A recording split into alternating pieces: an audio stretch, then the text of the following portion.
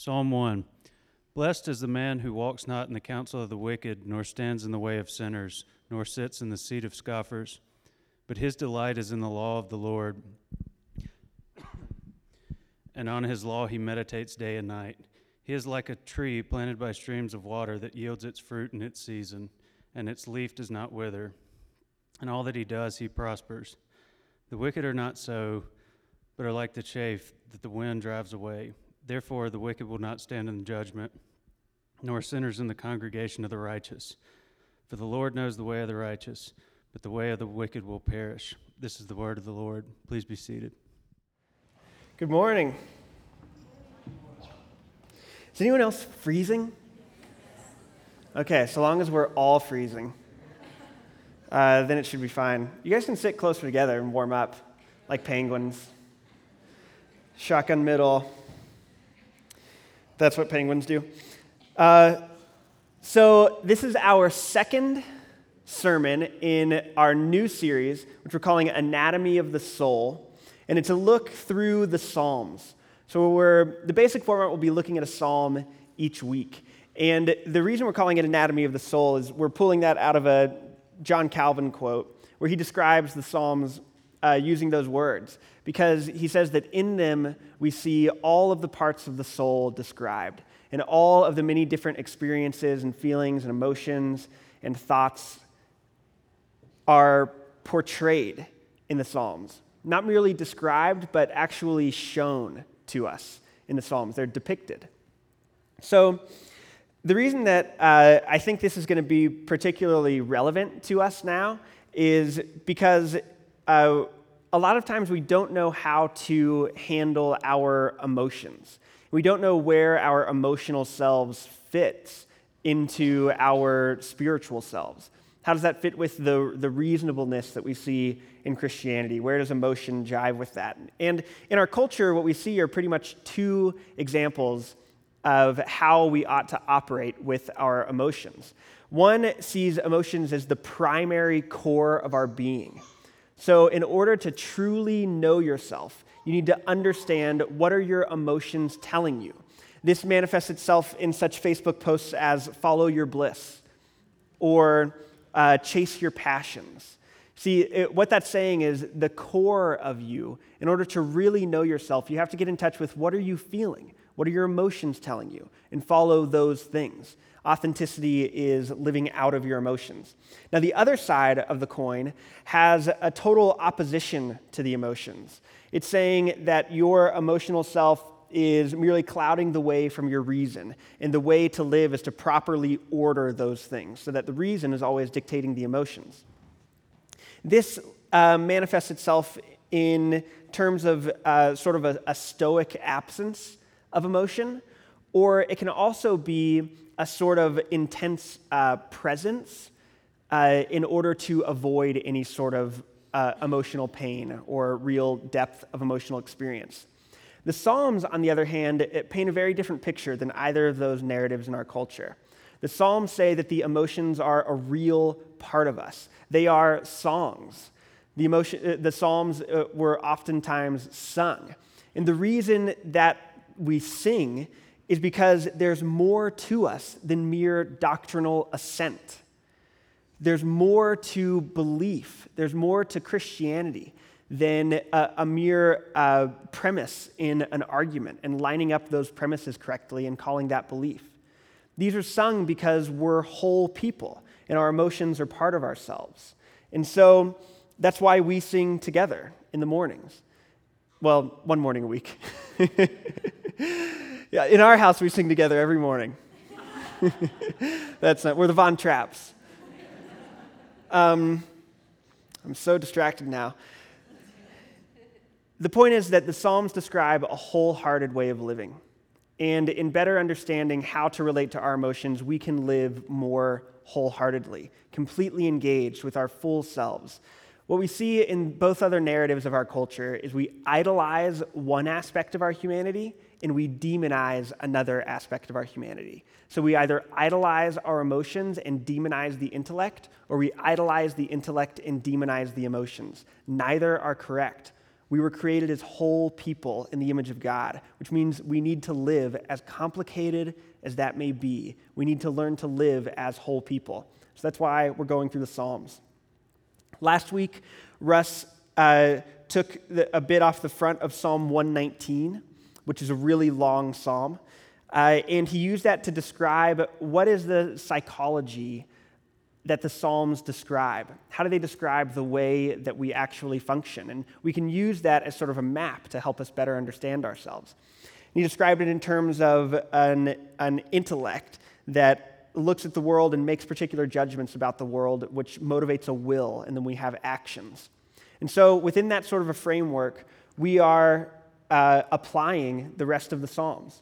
So we're going to look at how do these actually fit into our lives and our worldview, and how does the Word of God shape us in these different ways. Psalm 1, I think, is Psalm number 1 for a reason.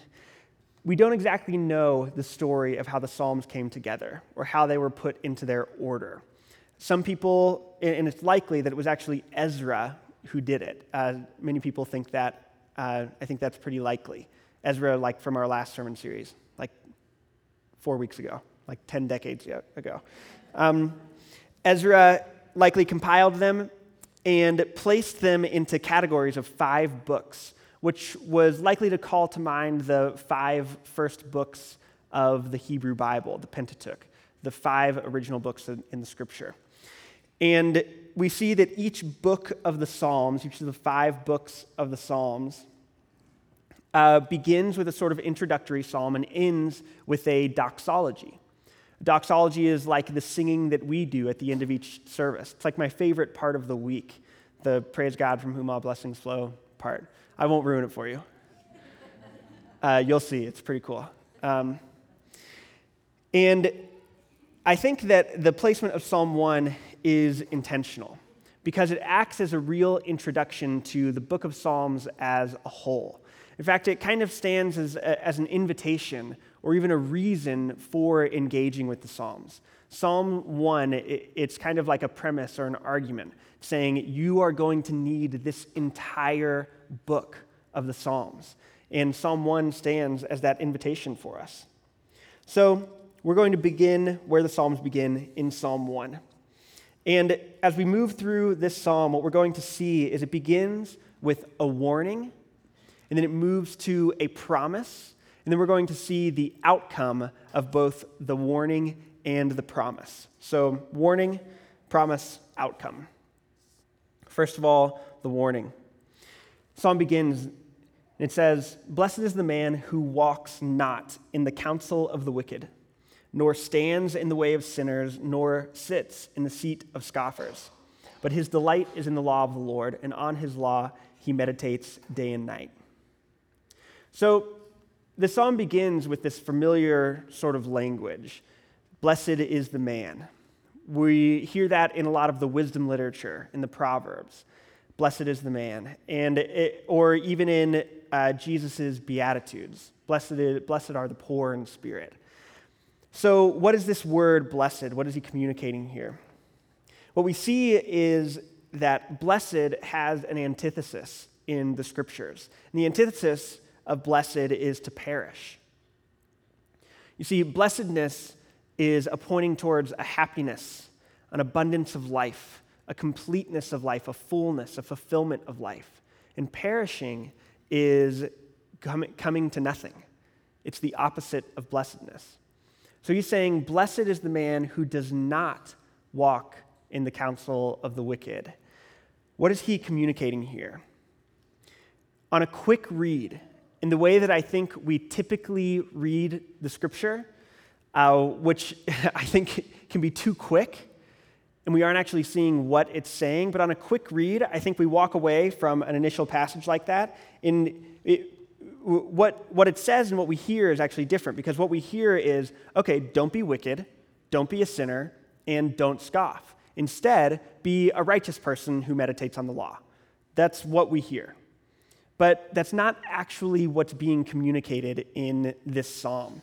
What's being talked about here is a sort of influence that's taking place over us. It's an engagement with influence. This isn't about being wicked. This isn't about being a sinner. This isn't about being a scoffer. This is about being influenced by those things. So we see these three words in there. There's counsel, the counsel of the wicked, which is talking about how we're thinking. There's the way of the wicked, which is talking about how we're acting. And there's the seat of the wicked, which is discussion of our identity, where we find ourselves, where we finally sit down. What is our core of our identity? And there's a progression in those themes in the way that the psalmist lays these out. He says there's a walking, a standing, and then a sitting. What we see is a progression of engagement, a progression of identity and influence with the wickedness of the world. So there's a walking by and a, that sounds interesting. Maybe I'll stick around and hear a little more. And a standing, and then finally a sitting. You guys know what sitting looks like. A sitting of total identification now with these wicked people. This is now the group that I'm a part of. This is my identity. This is the way I think. This is the way I act. These are the people that I associate with. This is my world. It's an establishment of worldview. And the contrast to that is not what you'd expect. Because what you expect to immediately see is, but instead they walk by the righteous, and they stand by the righteous, and they sit with the righteous. But instead, it jumps right to the contrasting option in verse 2, jumps right to, but his delight is in the law of the Lord. He goes straight to this idea of delight. You see, that recolors the way that we read those initial verses. Why do you walk by? Why do you stand? Why do you sit? Because the wickedness that you see, you delight in. You actually want to be influenced by it. You want to engage with it. You want to identify with it. That's the way we work. We see it and we delight in it.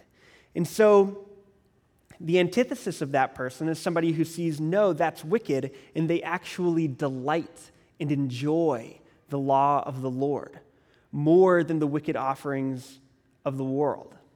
So this first bit, rather than a command, it actually acts more like a diagnostic. Where is your delight? What is your delight actually in? That's what is being shown and pulled out here. The Psalms begin literally in Psalm 1, in the first couple of verses, in the only place that we could begin in engaging with them. They begin by describing where we are now.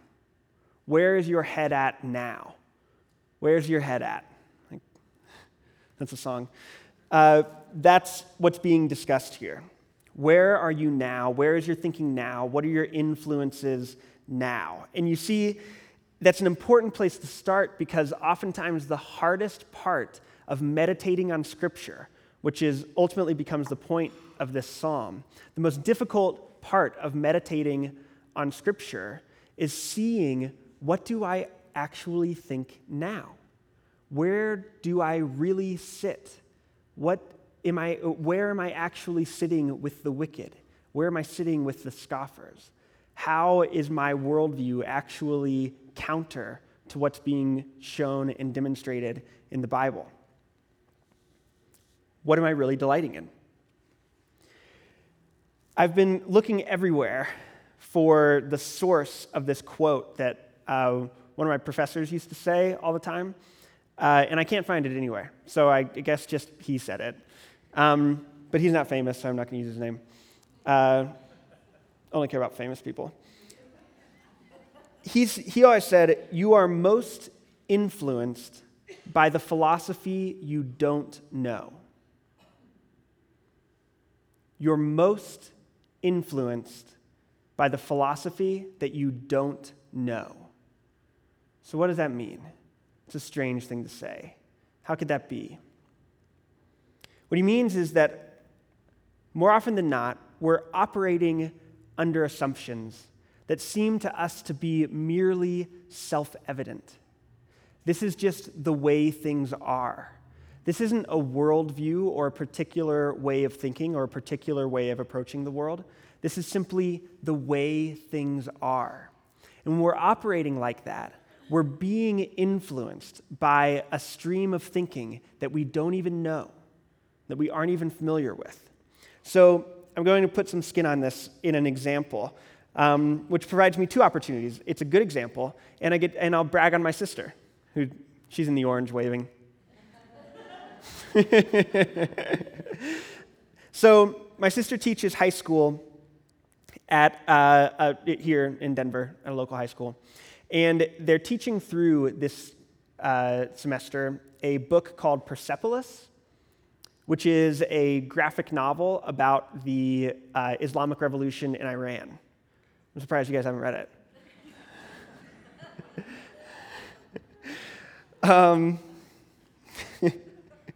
So they're teaching through this book, and it has a scene in it in which, after the Islamic Revolution, a girl is being forced to or made to or compelled to wear a head covering. And the reaction of the students reading it is, this is just wrong. You know, her rights are being violated, and she shouldn't be compelled to dress or act a certain way because of these cultural norms. But one of the students in her class is a Muslim and really knows what he thinks, really knows what he believes. And according to my sister, he's brilliant. And he came to my sister after the class and was sharing how he didn't want to read this book because all this is doing is just reinforcing more stereotypes about Islam in the United States. And he's saying he has a totally different read on this moment in the story that's meant to portray this girl sort of heroically. He has a totally different read on it. Here's these people caring for her and looking out for the best for her and looking to bring her into their culture in this communal way, and she's having none of it.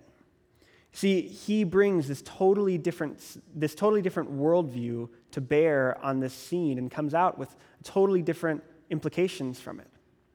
And so, my sister, in their conversation, my sister was talking with him, and they were discussing, so what's our goal here then? And he says, you know, the difficult part, this is a paraphrase, this is secondhand. He says, you know, the difficult part is I have to walk into class every day and defend these things that I think, this worldview that I have. And to everyone else, it's just the way things are. It's just right and wrong. And they don't even realize that they have a worldview, that they are coming from this particular perspective. And so my sister, which I think was brilliant, she pressed into the conversation a bit more, and she says, why do you think that the rest of the students in the class see it as so wrong to make this woman wear a head covering? And they finally got there. It's because the perspective of the class is of Western Enlightenment individualism. And so the core essence of our culture and society is individual expression. So when that gets violated, it's unquestionably wrong. But when looked at from a culture that views things in terms of collective engagement, and success means success together and communally, then it's not wrong.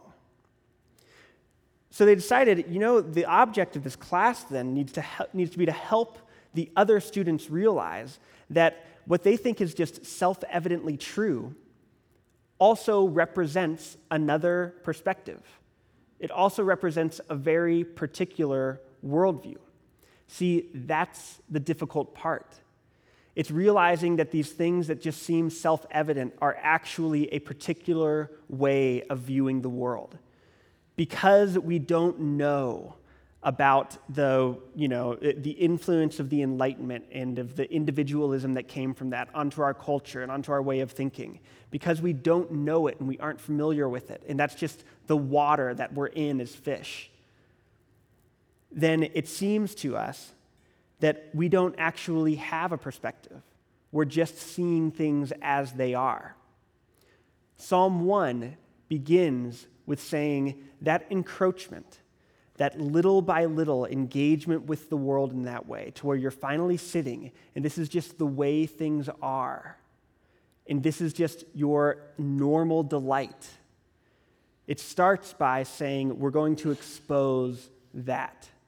Blessed is the one who exposes that, and then delights in this other thing, delights in this law of the Lord that brings a corrective onto our way of viewing the world, that brings a lens that isn't geared towards whatever we would like to see, but is geared towards a 2020 vision, so that we might actually see things accurately, not merely from our own probably flawed or at least narrow perspective. But it begins with understanding we are coming from a particular place. We are being influenced by the world in very real ways.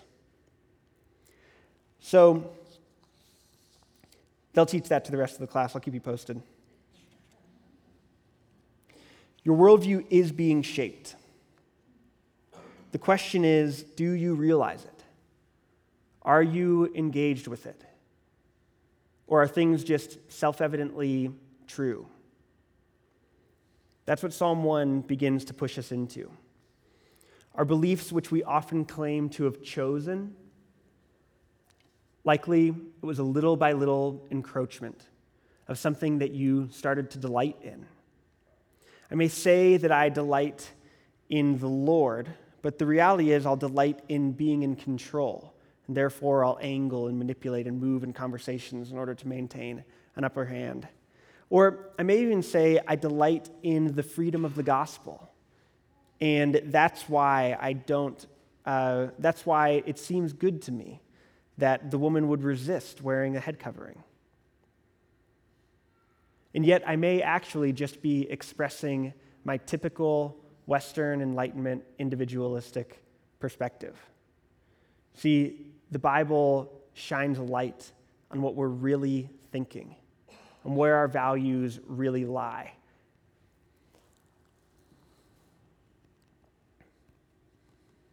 So, if this all connects back up to our delights, and if our worldview are in these certain ways shaped by our delights, and to be honest, I don't know what the order is. I don't know if it's we delight in something and then we become a part of it and that becomes our worldview, or we have a worldview and therefore that causes us to delight in something. I think it's some sort of a mix of them. But we know that delight is this key ingredient in how we engage with the world, what we are delighting in. And so, in order to engage with Scripture, in order for our minds to be shaped towards what the Bible actually teaches, we need to be delighting in the law of God. We need to be delighting in the Word. And I think the psalmist knows that. And that's why the very next thing that the psalmist moves into is a promise, a beautiful promise of what it means when you delight in the Word, something that's actually winsome. In in verses 3 through 4, it says, "He is like a tree planted by streams of water that yields its fruit in its season, and its leaf does not wither. In all that he does, he prospers. The wicked are not so, but are like chaff that the wind drives away." The description of the one who delights in the law of the Lord is of this deep nourishment. My wife has family out in Buena Vista, and, well, it's their vacation home, so my wife occasionally has family out in Buena Vista. And on the drive out there, there's a river that kind of runs along the valley, and there's these giant trees just along that river. And they're just there because they're tapping into constantly this constant source of nourishment of the river. And so they're growing up and they're being grown from this inside out, this nourishment. And that's a reflection of this promise that we see of meditating on the Word. That it actually begins to grow us from the inside out. And as the Word mingles with our own thoughts and with our own mind, and with these preconceived notions, it critiques parts of our thinking, and it affirms other parts of our thinking, and it begins to shape us and mold us and grow us, so long as we're actually engaging with it.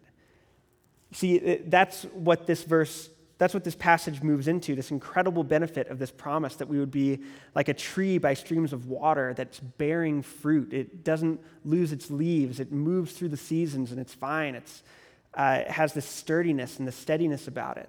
That's the promise to someone who delights in and meditates on the Word of God.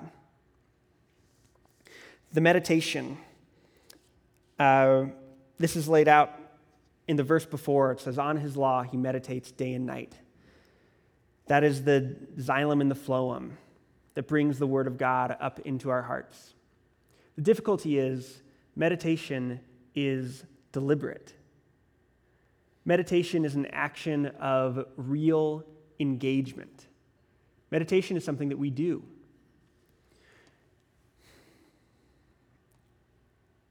I think that we don't typically have space for this way of thinking, for actually creating the space and the time and the rhythms in our lives to be like a tree planted by the river of the Word of God. Are you like a tree like that? Is that your engagement with the Scripture? Is that your engagement with the Word? Or is it not a daily or a constant thing? Is it more like occasionally it rains and I get something, and maybe hopefully I grow, and hopefully I don't wither? That's not the picture of someone who delights in the Word. Someone who delights in the Word lives in it, meditates on it, lets it soak in, and then we change from the inside out. That's a key aspect of Christian growth. And it's captured in this organic metaphor. It's that the growth takes place from the inside, and then the fruit is born on the outside. And what we often do is we look at mature Christians and we say, look at the structure of their lives and look at the fruit that's being born of their lives. I'm going to go and make my life look like that and try and get that type of fruit. But what that breeds is just a hypocrisy, because we're trying to make ourselves look on the outside in a way that we aren't actually on the inside. Because we aren't trying to cultivate a depth of understanding and care and love and listen to the word, delight in the Word of God. Instead, we're just trying to make our doctrine better. Instead, we're just trying to structure ourselves so that we can win an argument with a non-Christian, which for the most part is purely theoretical, as most of our evangelism tactics are. Purely operating in theory, not in the context of a relationship. See, Christian change takes place by the Word of God coming into us and shaping our thinking by exposing the assumptions that we already have. That starts with a delight in the law of the Lord. There's an application here, and it's a simple one, but it's are you delighting? Are you meditating on the Word of God? Is it actually entering your mind and changing you and shaping you? There's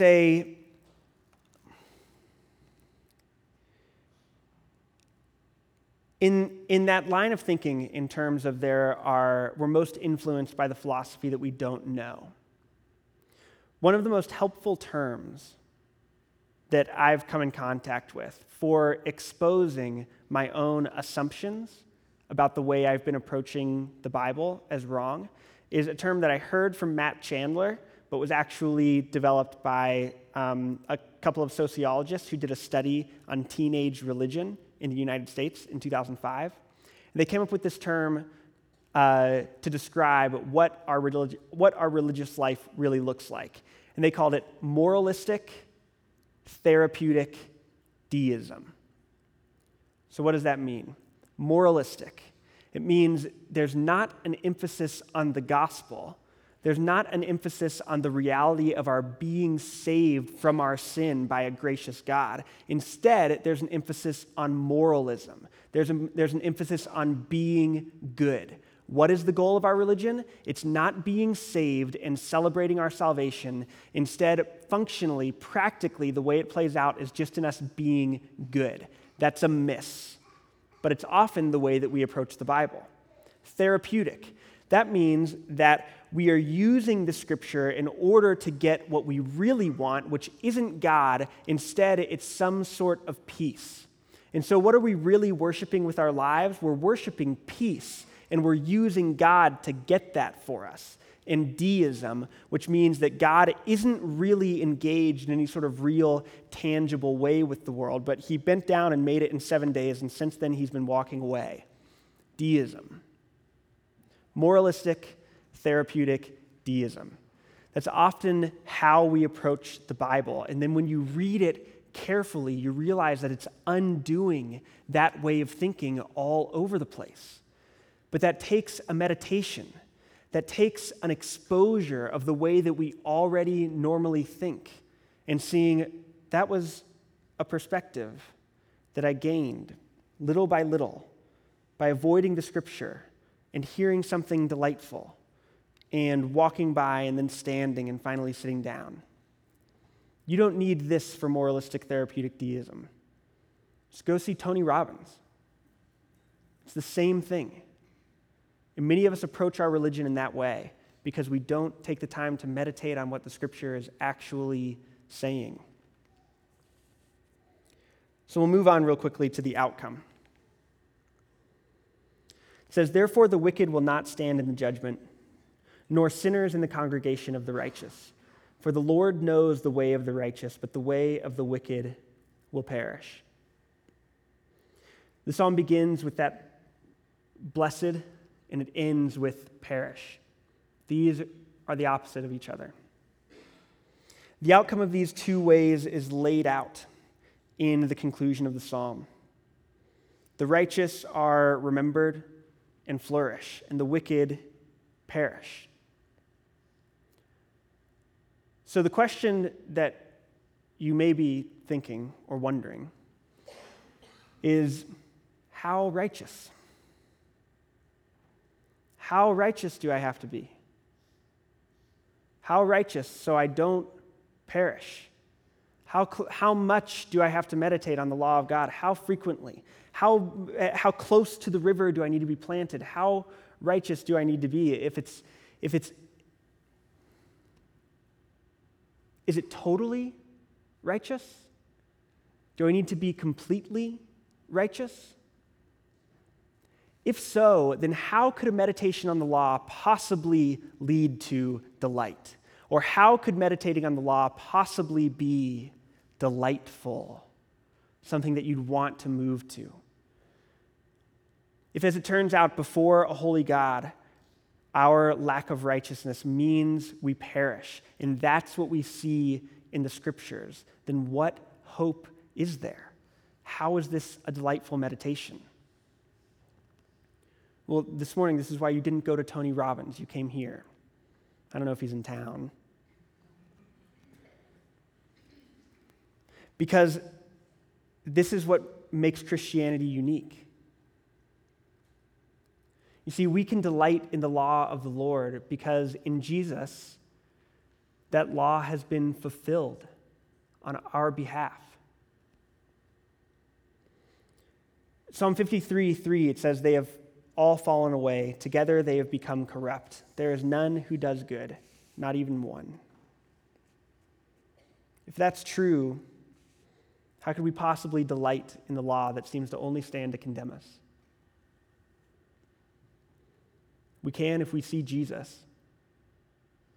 We can if we see that the perishing that our wickedness made us deserve, that he perished on our behalf. And the blessedness that he deserved for his perfect life, this total fulfillment, this abundant life, this amazing blessedness that we see promised here, he gives to us freely as a gift by his grace.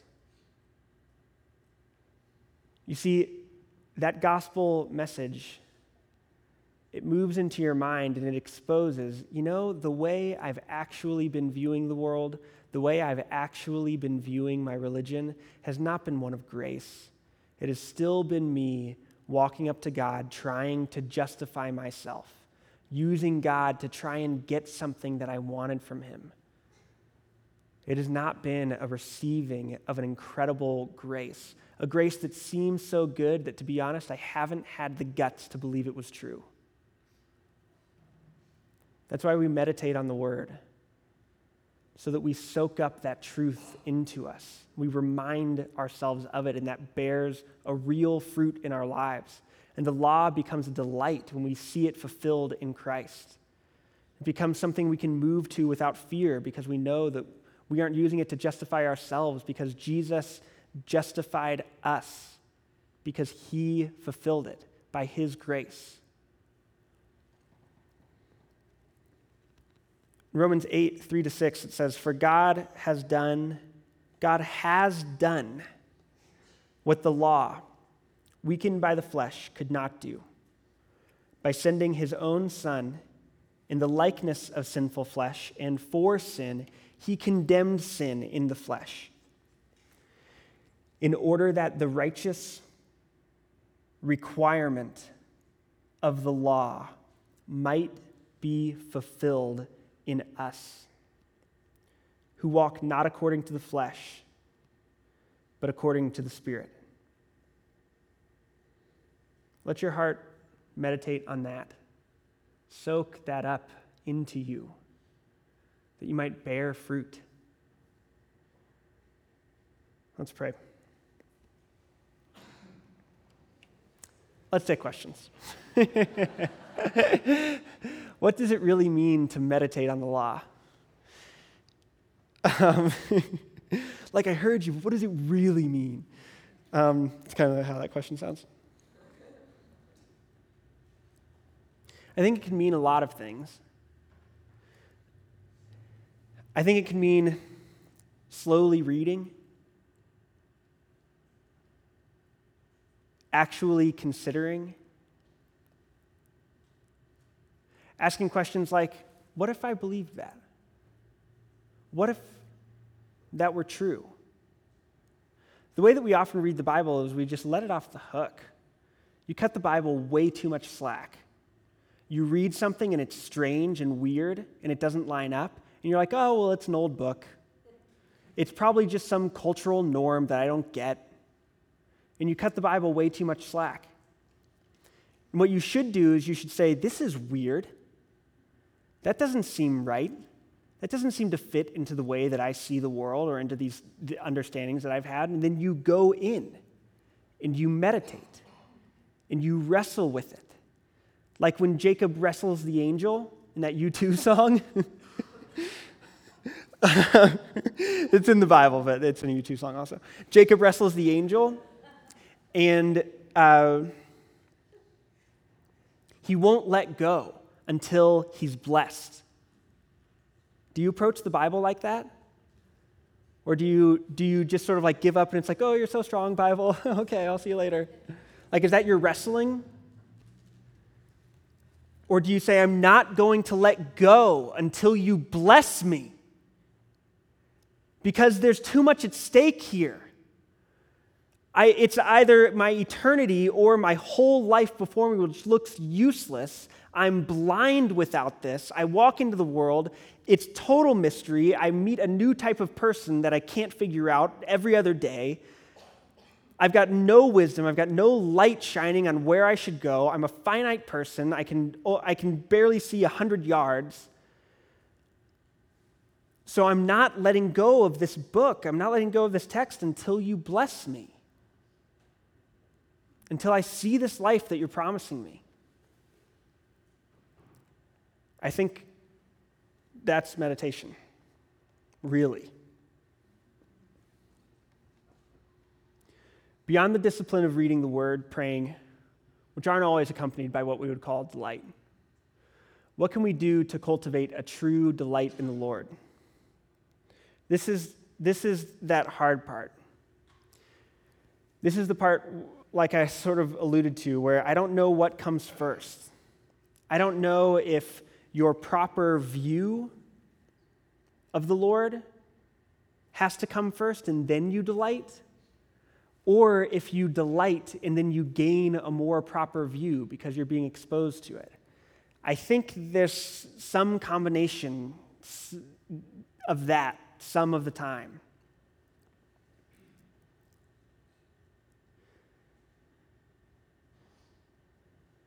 You can't please the Lord unless you have faith.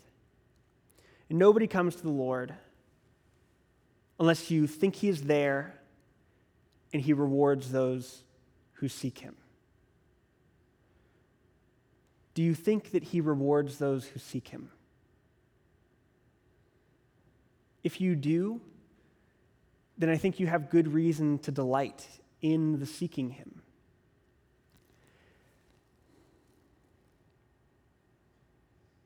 If you don't, maybe risk it. You don't have much else to lose. Next question. This psalm describes sinners being unable to stand in the congregation of the righteous. Although we are Christians, we are still sinners, and we are here today. How can this be? Yeah. The final judgment, there will be two lines. There will be a line behind Adam, and there will be a line behind Jesus. And those will be the two representatives of humanity. The line behind Adam will represent us in our fallen original sin. And it'll be full of people. People in this room. Some people in this room. And the line behind Jesus, Jesus will stand as a representative of our humanity. Why does God see fit to count Jesus' righteousness as our own? How could a holy God possibly take on the sin of his church and make us clean? How could he pass on his righteousness to us as though it were our own and treat us as though we did those things? I don't know. A lot of this is pretty mysterious. But that's our promise as Christians, is that although we see our sin, we've been atoned for. And so we can stand in the congregation, approach God as though we were his children. It takes a lot of correcting our thoughts with the word to actually believe that and to live from a place that actually believes that. All right, that's the final question because that was the third one. We're going to take communion. Communion is an opportunity to meditate. Part of it's also a demonstration of this wholeness of our humanity. This is a physical act. You taste. We'll see later in the Psalms it says, taste and see that the Lord is good. This is a practice of that. The bread that represents Jesus' body that was broken for us, being brought to nothing, perishing, like the wicked, although he was perfectly righteous. And his blood that was spilled for us to atone for our wickedness.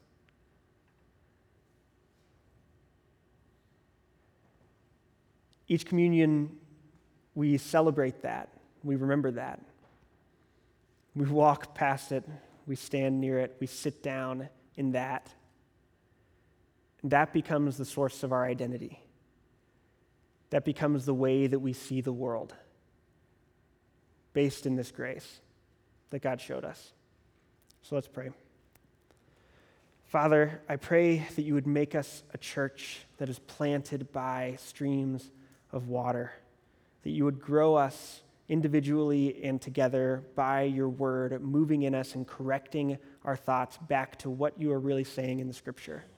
Father, show us yourself, that our minds might be corrected. Lord, we lift this up in Jesus' name. Amen.